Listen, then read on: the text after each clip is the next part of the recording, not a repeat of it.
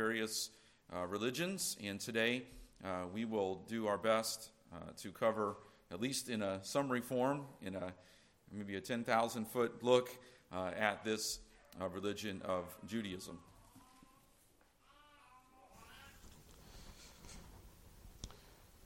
All right, there is a lot of interest, I know, and here we are talking about Judaism and the conflict there in the Middle East that has risen to the level of war once again.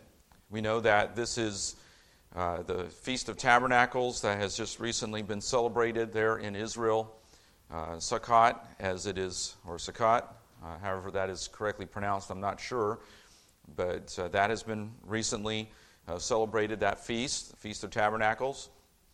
And then this was the 50th anniversary of the Yom Kippur War.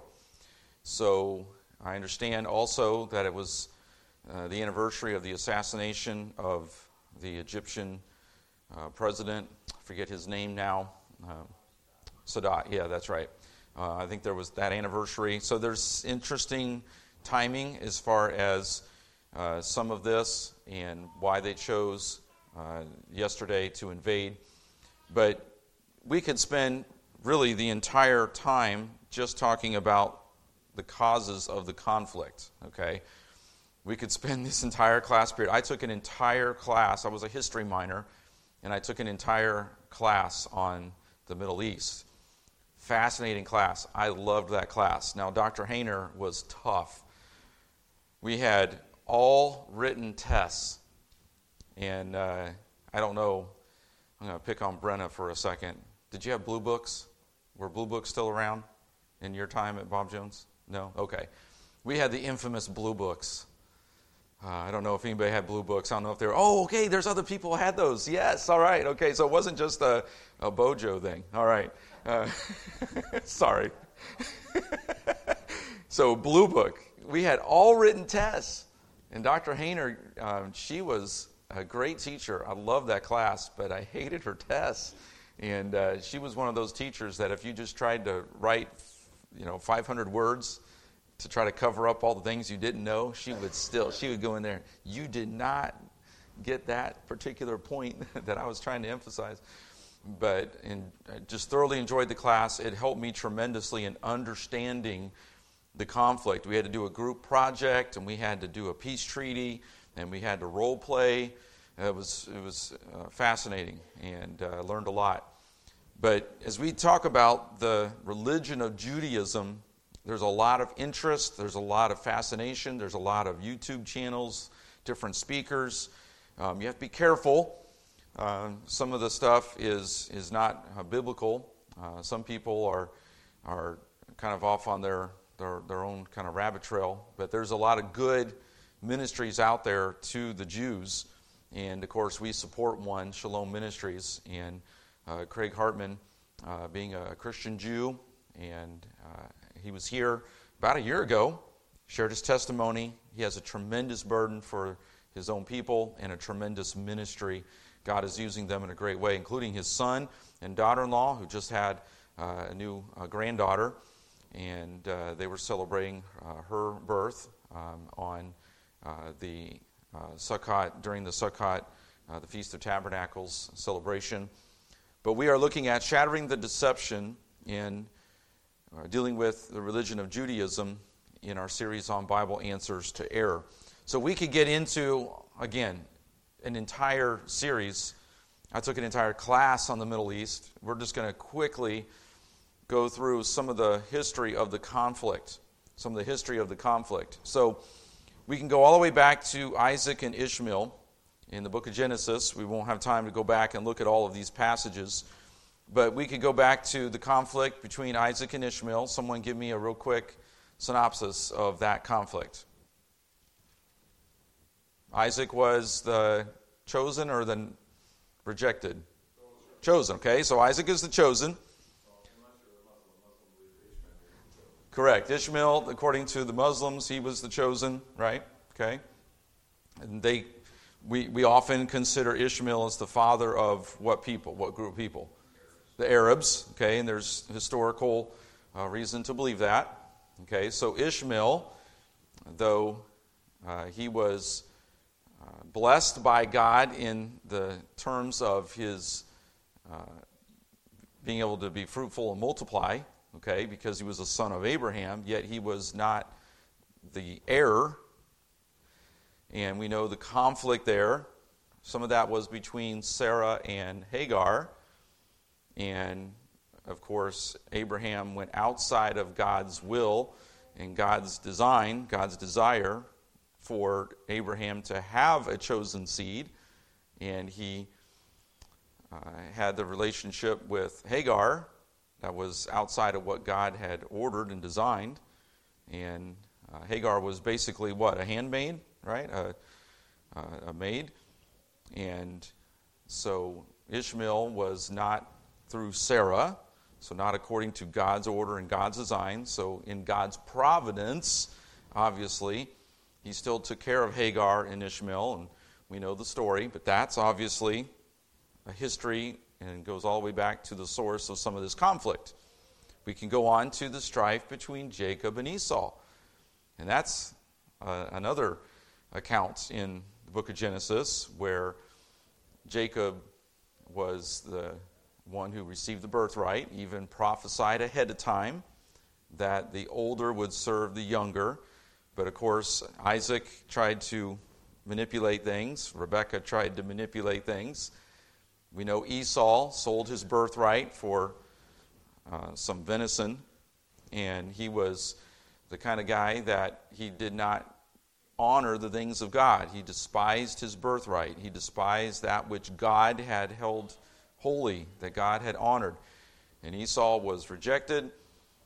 Jacob, of course, he continued to have his own issues, but he was nevertheless the one that God had chosen, that the blessing and the birthright would come through. But we know that history of conflict, though they eventually did reconcile, Esau never did fully repent.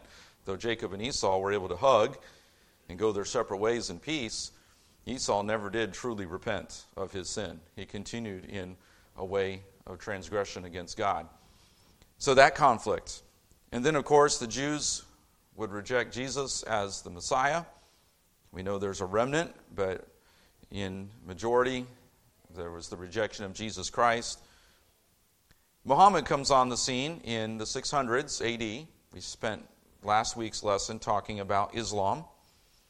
And there is good reason to believe that because of the paganism, the idolatry, and even some of the sins of Israel, that there was, at one point early on, a thought that maybe Muhammad was the Messiah. But they figured out pretty quickly, as he rose in power and influence and the kind of violence and his rhetoric and his teachings, they realized this is not the Messiah. Muhammad, of course, wanted their allegiance. He wanted their loyalty. They rejected him, and he then turned on the Jews. And it's interesting when you look at the Quran. I don't know if I mentioned this last week or not. When you look at the Quran, you look at Muhammad's teachings, it's almost a direct contradiction to biblical teaching. It's a satanic influence. It really is, because not just the way that Muhammad received these things, but of course the way in which they are followed. There's obviously a satanic influence. But he wrote specific doctrines and teachings to be directly contradictory to the Word of God regarding Jesus, the Trinity, on and on. And it's interesting when you look at it in detail. So Muhammad became very angry at the Jews. He felt like they had, in some cases, they had corrupted, and they did not have the truth. They had messed it up, on and on and on. Of course, then they believed that Muhammad came along and corrected everything that had been corrupted. And Muhammad became very angry at the Jews, at Christians. We know that there is obviously a satanic influence, principalities, powers of the air, spiritual wickedness in high places. That is part of this. And then Islam claimed land in Palestine through Muhammad, though Muhammad never went there himself. He never set foot in the land of Palestine. The Dome of the Rock, That's a vision that he had. You have the Ottoman Empire, and we talked about that and some of the conquests, but Muhammad himself never set foot in Palestine. The Dome of the Rock, that mosque there, is only because of a vision that Muhammad had, and he claimed on behalf of Islam that particular area. That is part of the conflict there in the Middle East that continues to this day, is the Muslims' claim to that area, which of course is the Temple Mount where the Jewish temple was built, and we know that Israel has the rights to that land. We can talk about all of the, let's see here, in America there's all this talk about stealing the land from the ancestors, Native Americans, on and on. But somehow the Muslims get an exemption from that because they've stolen and claimed lots of land that was not theirs. And the Dome of the Rock is one area that they claim that they have no rights to. The Ottoman Empire, we saw the map last week, and the expansion through violence, through overthrow. They are one of the greatest abusers of this whole colonization that we hear, and these takeovers and the stealing of land. They are one of the greatest abusers of that. It's interesting that in the slave trade, very little is ever talked about the Islamic slave trade. David Livingstone, if you read his biography, David Livingstone is traveling through Africa, preaching the gospel, exploring, and he talks about the Islamic slave traders. And it's interesting that the Muslims get an exemption, and yet much of their conquest in northern Africa is it has direct correlation with slavery. They were involved in the slave trade. I believe even beyond what Western civilization. William Wilberforce in England, and of course here in the United States in the 1860s and beyond, I believe the Muslims were continuing the slave trade much beyond that. And it's not talked about, but it's something that probably should be mentioned more often. All right, so that is just some of the history of the conflict. Then we could get into the Nation of Israel forming, 1948. We could get into this whole idea of the Israeli-Palestinian conflict. We can get into terrorism. Does Hamas believe that Israel should even exist? No. Does Hezbollah believe that Israel should exist? No. Those radical Islamic groups, they don't believe Israel should exist. There are entire countries and their leadership that do not believe Israel should exist. We know that Iran is probably behind Hamas and Hezbollah. They're doing a lot of the financing. And again, I'm not here to get into all the politics and the geopolitical of all that, but we know the conflict has continued into the 20th century and now the 21st century. The two-state idea is not a resolution, is not a solution to the conflict. It's interesting that the Palestinians, they could be absorbed into the Arab countries and treated very well. Israel treats the Palestinians very well. You know that there are Arabs who are citizens of Israel? Israel has, yes, it has had its wrongs, but overall, Israel treats the Palestinians very well, has done more to provide for them than even the Arab countries around. And I know that's a hidden fact, but it's the truth. And the two-state rule will not work. It won't work because that's Israel's land, for one thing, but also because the terrorists will not negotiate unless the eradication of Israel is on the paper, on the treaty.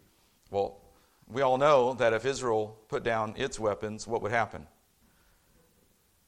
Israel would cease to exist. But if the Palestinians, the terrorists, if they put down their weapons, then what would happen? There'd be peace. There'd be peace. That says a lot right there, okay? So let's now get into more of a religious view, or the religious perspective. There's a misunderstanding Judaism is actually a reaction to biblical Christianity. Okay? I know this can get into some breaking up, trying to separate peanut butter from jelly after you put the sandwich together. Okay? But Judaism is a reaction to and a rejection of biblical Christianity. I realize that we have a lot of similarities in doctrine. It's a fascinating study. The feasts. Some of you are well versed on this and follow the news of Israel and Jews, and you're even probably better experts on some of the details of this than I am. But we have to understand there was a split. Is our Savior, Jesus Christ, a Jew? Yes. Did he fulfill all righteousness of the Mosaic law? Yes. Is the New Testament is in a sense the flower, and the Old Testament and the prophets in a sense are the stem and the leaves, and the New Testament is the fulfillment, the new covenant. All right? So we don't discard the Old Testament, of course not. We don't consider the Old Testament to be irrelevant for today, like one popular preacher has been saying and has said. We obviously believe the Old New Testaments, Genesis through Revelation, to be equally the inspired, infallible, inerrant Word of God. The New Testament explains and interprets and often shows the fulfillment of what the Old Testament prophesies. We can get into all the theology of that. But the point is, there was a split. Okay, so as you look up here on the screen, we see in the name Judaism, it comes from the name Judah, one of the largest tribes, and for which the southern kingdom was named. Though the roots of Judaism are found in the Old Testament, it has become very different from the teachings of the Old Testament and rejects Jesus and the New Testament altogether.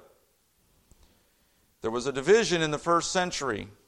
Acts 19 and verse 23. Acts 19 and verse 23 is one of these texts that speaks to this division. Acts 19 and verse 23.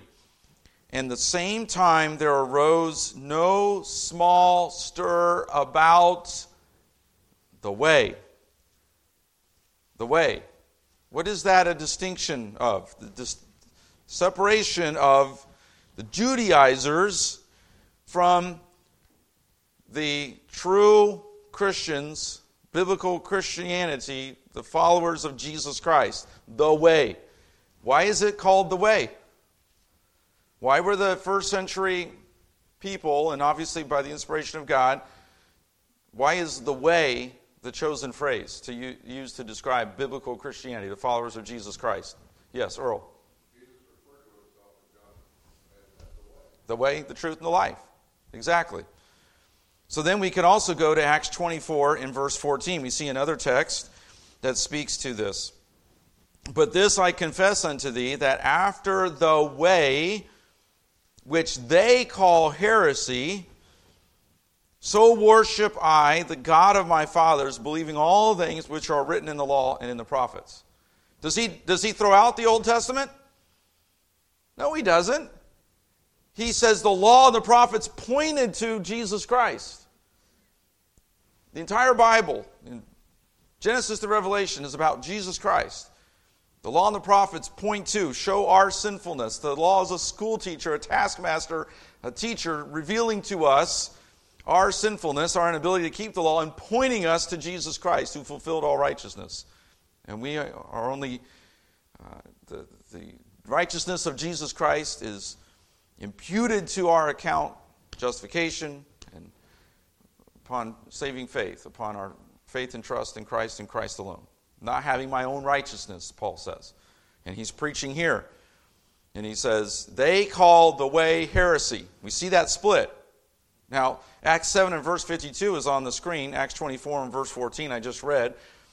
But Stephen is preaching in Acts 7. And he asked the question, which of the prophets have not your fathers persecuted? And they have slain them which showed before of the coming of the just one. Who's the just one? Jesus Christ, of whom ye have been now the betrayers and murderers. Stephen preached it strong, didn't he? He didn't mess around. Yet he had love for those people, and as he was being stoned to death, he said, Father, forgive them. Don't hold this sin to their accounts. But Stephen was clearly marking that distinction, wasn't he? Okay? So it's important for us to understand that. That's not said in condemnation or judgment and heresy. It's said because there are many people who say, well, we're all on the same road to heaven. And you know how it goes. And they'll even narrow it down and say, well, because the Jews are the chosen ones of Christ, and because Christianity and Judaism they're so much alike, they're going to get to heaven too. They believe in the same God, and there's that whole idea of as long as you're sincere and you have faith, then no matter what path you're on, you can get to heaven. You can do it your own way. And there's a great divide. And it's very clear in the book of Acts. There is the way through Jesus Christ, who is the way, the truth, and the life. And then there is another way, man's way, and all these other religions. And we've spent some time looking at a few of them. So though it is a monotheistic religion, though they would claim to believe in the same God, they approach him in the wrong way. And what does God say? God says it's not just that you worship me and me alone, but you also worship me the way I say. You can only come to me through Jesus Christ. There's only one way. And Jesus dealt with that with the Samaritan woman, didn't he, in John 4? And he said, worship God in spirit and in truth. You only come to God one way, and that's through Jesus Christ. All right. So now we talk about authority again. We've spent some time already dealing with this issue. And this is, again, where the foundation, where the feet are pointed. It is the premise. It shows the direction. You're at the wrong starting point, or you may be at the same starting point, but you're pointed in a different direction. You're going to end up in the wrong place. And they reject the New Testament. They reject Jesus Christ. Some Jews will hold primarily to the Torah, the first 5 books. Some will include the entire Old Testament as authoritative as the words of God, but they add the Talmud, specifically the Babylonian Talmud. There's another shorter and less authoritative one called the Jerusalem Talmud, or the Talmud of the land of Israel, that was compiled around 200 AD. The World Book Encyclopedia is the quote there to your right on the screen. A collection of legal, this is a definition of the Talmud, a collection of legal and ethical writings, as well as Jewish history and folklore. It serves primarily as a guide to the civil and religious laws of Judaism. Orthodox Jews believe the laws in the Talmud were given to Moses by God and passed down orally from generation to generation. About 200 AD, scholars wrote down these oral laws in a work called the Mishnah. Later, scholars explained and interpreted the Mishnah. Their comments were written in the Gemara, which was written between 200 and 500. So the Gemara is kind of the early stages. And then the Mishnah and the Gemara together make up the Talmud. So they will hold the Talmud in equal authority with the Old Testament. Sounds similar to what Muslims do with the Quran and, I just forgot the term, Hadith, thank you. And they say the Hadith explains and interprets how to live out the teachings of the Quran and to do it the way Muhammad did it. What would Muhammad do? Sorry to throw a little play on the what would Jesus do. Okay, I know that was a big movement back in the day, right? But they literally see the Hadith as what would Muhammad do. Okay, and so when some of this controversial stuff comes up and they'll talk about the Quran, they're also talking about the Hadith. They're also talking about the interpretation based on what Muhammad did. So some of it gets, we don't have time to go into some of the things that are going on, but the Jews will hold the Talmud, the Babylonian Talmud, in same regard as the Old Testament and reject the New Testament and, of course, Jesus Christ. Okay, quick summary of Judaistic beliefs. There are 13 of these, and they are summarized by a medieval Jewish scholar named Moshe ben, and I want to say Marmalade. I am sorry. That's just the name. That's just what comes up when I think of this. But Maimon or Maimonides. Can't pronounce it right. So he was a Jewish scholar in medieval times, and he summarized Judaism into these 13 articles. Now, let's look at them very quickly here. God alone exists and is creator. God is one and unique. God is incorporeal and incomparable. God is eternal, both first and last. We're to pray to God alone, no other. The words of the prophets are true. Moses was the chief prophet, and his prophecies are true. There will be no other Torah, since it cannot be changed. God knows all things, including the thoughts and deeds of men. God will reward the righteous and punish the wicked. The Messiah, what's the next word? Will come, is what they're saying. The dead will be resurrected, and that's the 13 articles. A lot of similarities. We just emphasized one difference. The Messiah will come. Any other clarifications or contradictions that we see so far with these 13? Drew?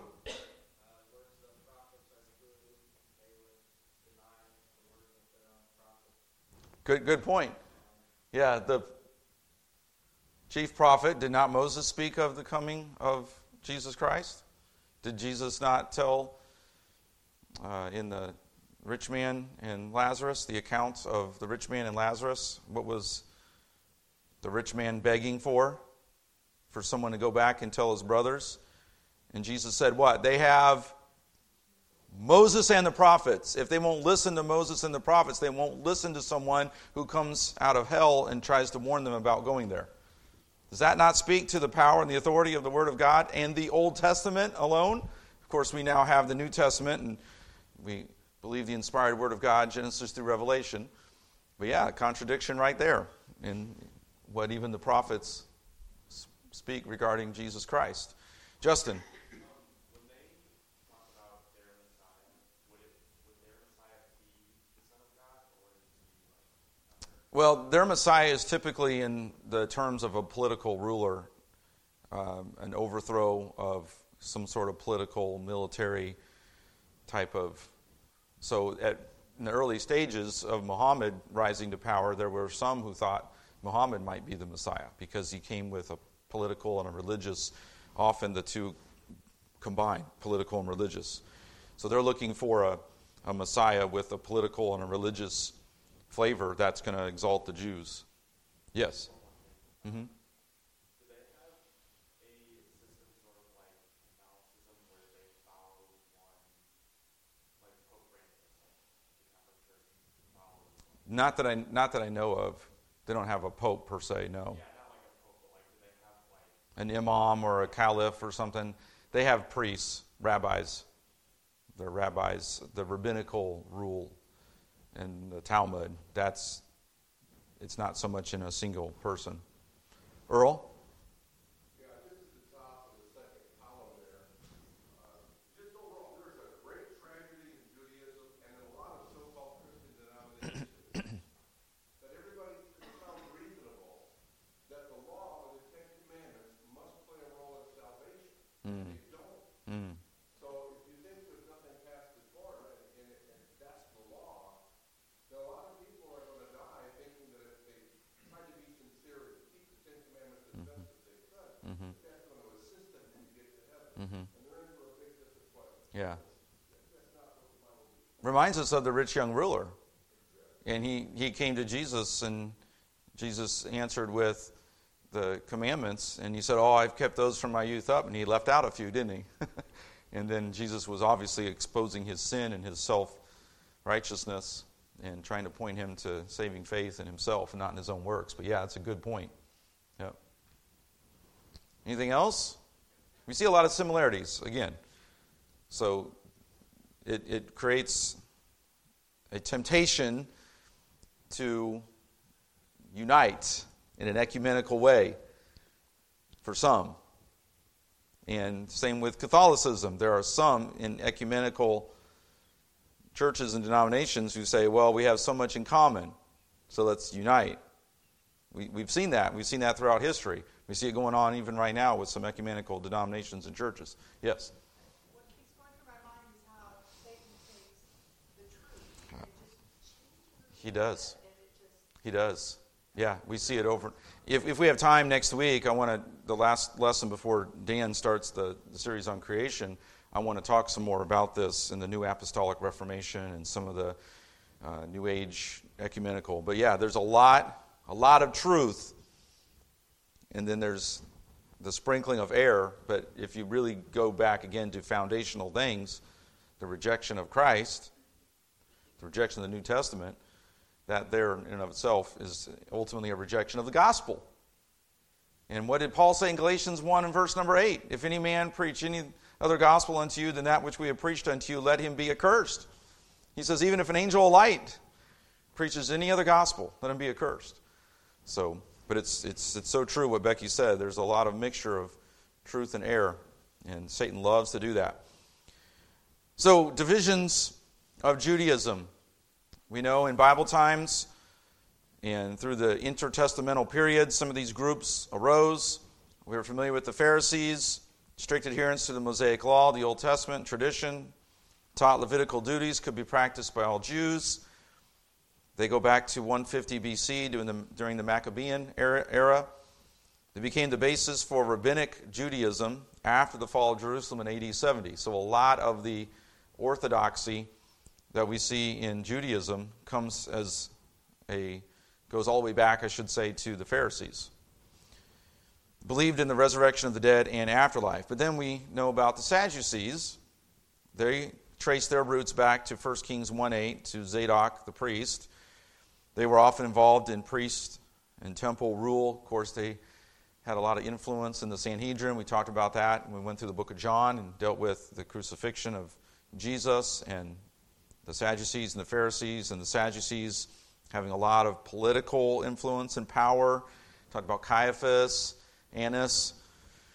Did not believe in the resurrection of the dead or afterlife. Paul would exploit that conflict as he was addressing the Sanhedrin and at different times. The Essenes were around 300 years in existence. They were more of the ascetic, lived in communes, vows of poverty, but they did preserve the Dead Sea Scrolls, hid those in the caves, which were then found many years later.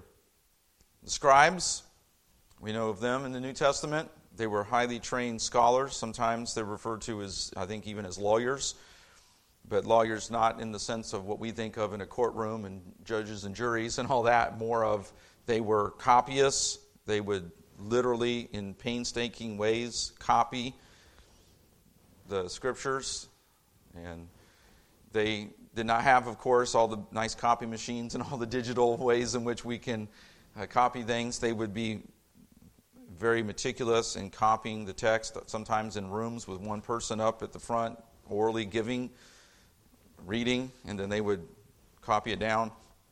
We're thankful for the contribution of the Masoretes, who faithfully copied the Old Testament text.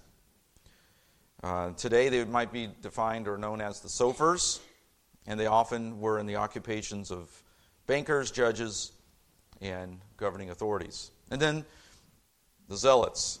They were the nationalists. They despised Roman rule. They provoked violent revolts. One in the Maccabean era. Now we know that the Maccabean, under Judas Maccabeus, there was some pushback on Roman rule. Hanukkah is coming up, and that is a celebration of the menorah remaining lit during the cleansing of the temple by Judas Maccabeus and his group. So there was some success by the Maccabeans, but that was harshly put down. And then the Zealots led the revolt against Rome, 66 to 73. 70 AD, Jerusalem is destroyed. So that's the groups historically within Judaism. Now, we'll quickly read this, and then we'll get into some of the more modern divisions before we finish up today. After the fall of Jerusalem in AD 70, Jews were taken captive, fled, or a small number remained there in the Middle East. Sephardic Jews fled to Spain, Portugal, North Africa, the Middle East. They were divided up into Sephardim and Mizrahim groups.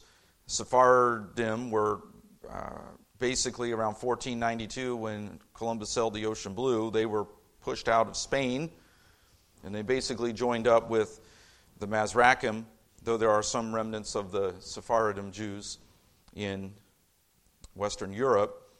The Ashkenazi Jews settled in Germany. They lay claim to Noah's great-grandson who settled there. And the Messianic Jews would claim to be Christians. Now, the Ashkenazi Jews, the Sephardim, and the Mizrahim, those would be the Jews that would sometimes be the source of conflict in Europe. And of course, the Ashkenazi Jews in Germany, the German nationalists reacted because the Jews came in great numbers to Germany, and of course, the German nationalists, and of course, you know who, dare I even mention his name, he used that against the Jews and took that German nationalism, and obviously the Holocaust, 6 million plus Jews murdered, and there's that tension. And so some of that is the result of the spread, the dispersion of the Jews. Now, Messianic Jews would claim to be Christians, having trusted Christ as their Savior and Messiah. I think there are various groups, subgroups within the Messianic Jews. Some are converted Gentiles and retain some Judaistic customs and traditions. They believe both the Old and New Testament to be the Word of God. Messianic Jews, I think, again, there are different subgroups. Some follow more ritualistically, some follow less. Does anybody have maybe someone they know who's a Messianic Jew, wants to expand on that at all? I know some, they're very, very particular, and they know all the different holidays, and they try to participate as much as they can. Some are just kind of general, but Earl? That's a break right there. A lot of Messianic Jews that they're saying, listen, this stuff has been succeeded by Jesus Christ, so that stuff, they're not sentimental. They said those Jewish festivals, forget about it. Yeah. We're not the Jews. But some of them, they want to try to honor both. Right, right. Jewish. But a big group back in the 70s, even with the Lord now, Moshe Rosen and the Jews for Jesus, they were a big evangelistic group to reach out to Jews, especially in the New York area. Yeah. So there's different groups even within the Messianic Jews. Okay, we don't have a lot of time, but let's look at these groups here real quick and then touch on some of the things that we've already talked a little bit about as we wrap this up. But branches of Judaism, you have the Reformed, began around the 1800s, liberal. The conservative Jews that try to balance between the Reformed and the Orthodox Jews, a lot of traditional beliefs, kosher diets, Sabbath rest, distinctive dress codes, and then a large group of Jews are secular. They claim the heritage, maybe have some cultural identities, but they're secular humanists. So that's why we can read about certain Jews in places of science or history or medicine. I quoted one on a Sunday night a few weeks ago who is a homosexual, and he is using secular humanist ideas to promote his perverse moral idea of the world. A lot of Jews are secular. Even the Jewish state in 1948 was founded, I believe, as a secular state for the most part. Ben-Gurion was secular for the most part, right? Yeah. And then, we don't have time to get into a lot of the detail here. Let's finish up with looking at some doctrinal errors and shortcomings. We've spent some time looking at authority. Okay? They believe the Old Testament in its entirety. So the Old Testament in its entirety is not considered inspired and authoritative by all Judaists. Okay? So again, some will hold to just the Torah, Some will consider the entire Old Testament. But for the most part, they will consider the Old Testament to be the Word of God, but as it is interpreted by what? Did I put it up there on the screen? But as it is interpreted by what? The rabbis, the oral traditions, which are codified in the Talmud. So they reject the New Testament. The Talmud interprets, essentially, and explains and applies the Old Testament and the law. Some would only hold to the Torah. But it's interesting that the Babylonian and Jerusalem Talmuds contradict each other. So even the rabbis don't agree with each other. But supposedly the Talmud is authoritative as the Old Testament. It is the Word of God. So it sounds like, according to Judaistic teaching, God's a little confused. He gave the Old Testament, he gave the law, but then he also gave the Talmud. So then why does it contradict itself? And then there's another Talmud that's not as revered that contradicts. See, obviously there's an authority problem, isn't there? Whereas we believe Genesis to Revelation, all 66 books of the Bible, equally inspired, infallible, and inerrant. The inspired Word of God, the faith, once delivered to the saints. But they don't agree to that. And so what happens to Isaiah 53, which we know very clearly is prophetic, and I have a book here that goes through and gives 20 prophecies regarding Jesus Christ. I wish we had time. But 20 prophecies, they list 20 prophecies regarding Jesus Christ coming straight out of the Old Testament. Seed of the woman, line of Abraham, line of Isaac, line of Israel, line of Judah, heir of David, eternal throne and everlasting kingdom. He'll be a prophet, savior of both Israel and the Gentiles. Called the Son of God, he will be king, he will resurrect, sits on the throne of God. He would be a sacrifice for sin, he'd be pierced in his side. As in a proper Passover sacrifice, his bones would not be broken, his feet and hands were pierced. Born in Bethlehem, born of a virgin, called Emmanuel. God with us. That's 20 right there from the Old Testament. Clearly fulfilled in Jesus Christ and Christ alone. But they take Isaiah 53 and they say what? That's allegorical of Israel. That's one of the things I've heard through the years. Israel is the suffering servant. It's not prophetic of Jesus Christ.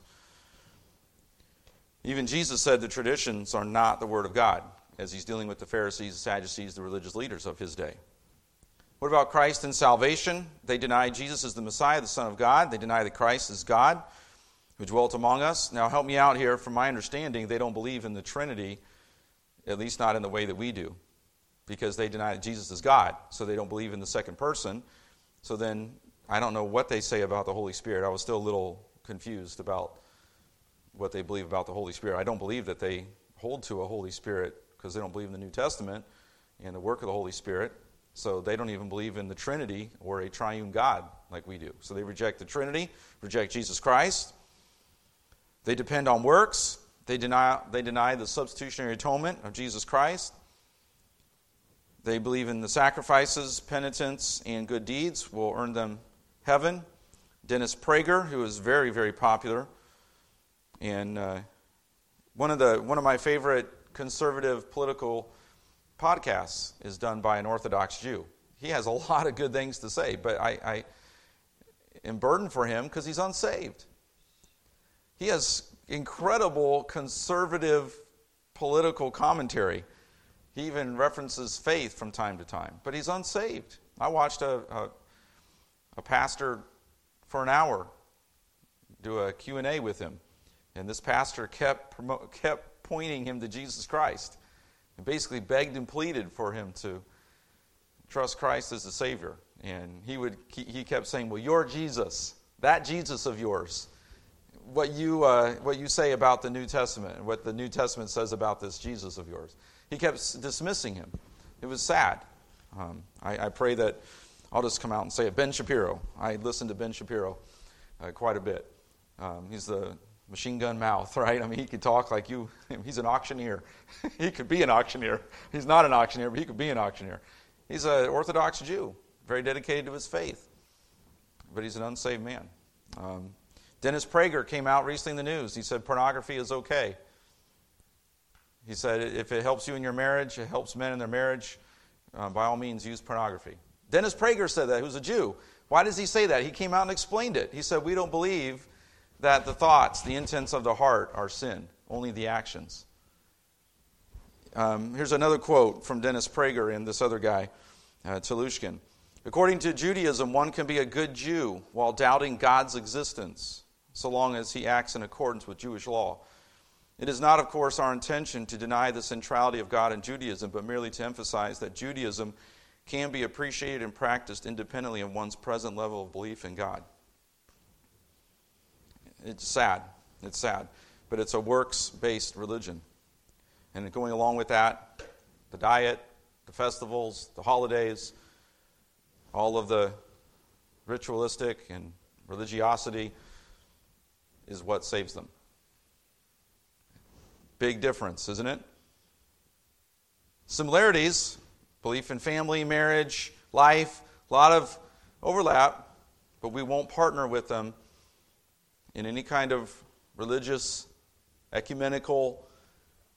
We can respect their efforts on life and marriage, and we'd be very, very careful with any kind of cooperation that would muddy the gospel, that would make the gospel look different than what God's word declares is the true gospel. Salvation by faith alone, in Christ alone. Death, burial, and resurrection of Jesus Christ.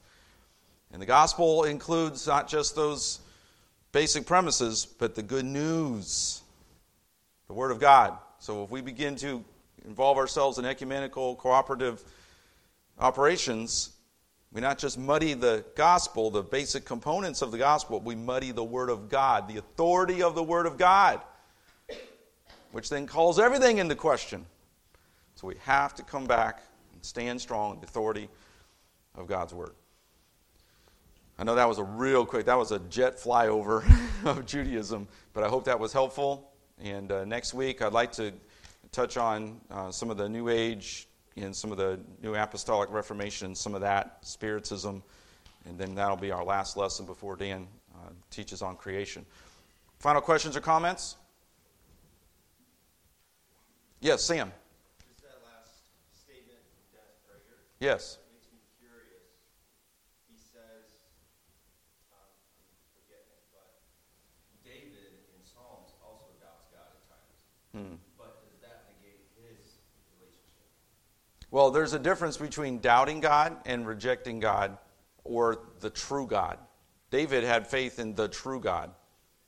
Dennis Prager's faith is in his good works and a God different from what the Bible teaches, because Dennis Prager believes that he can get to God without Jesus Christ. He denies the deity of Christ, the substitutionary atonement in Jesus Christ. So Dennis Prager's actually trying to get to God some other way, which is actually then not even worshiping the one true God, whereas David, his faith was in the one true God and only through him. But Dennis is trusting in his good word. Correct. Exactly. Dennis Prager is actually trusting in his good works. His faith really isn't in God. Yeah, great point. All right, let's close in prayer. Lord, thank you for your word. Help us, Lord, to continue to stand firmly upon the truth of your word. Help us, Lord, as we have opportunity to share the gospel with some of these who are confused and deceived by these other false religions. Give us opportunity with the gospel to be able to point them to Jesus Christ and to saving faith through faith alone in Christ alone. Bless now the service to follow, we pray in Jesus' name. Amen. Again, thank you for being here, and we'll start the service in about 15 minutes.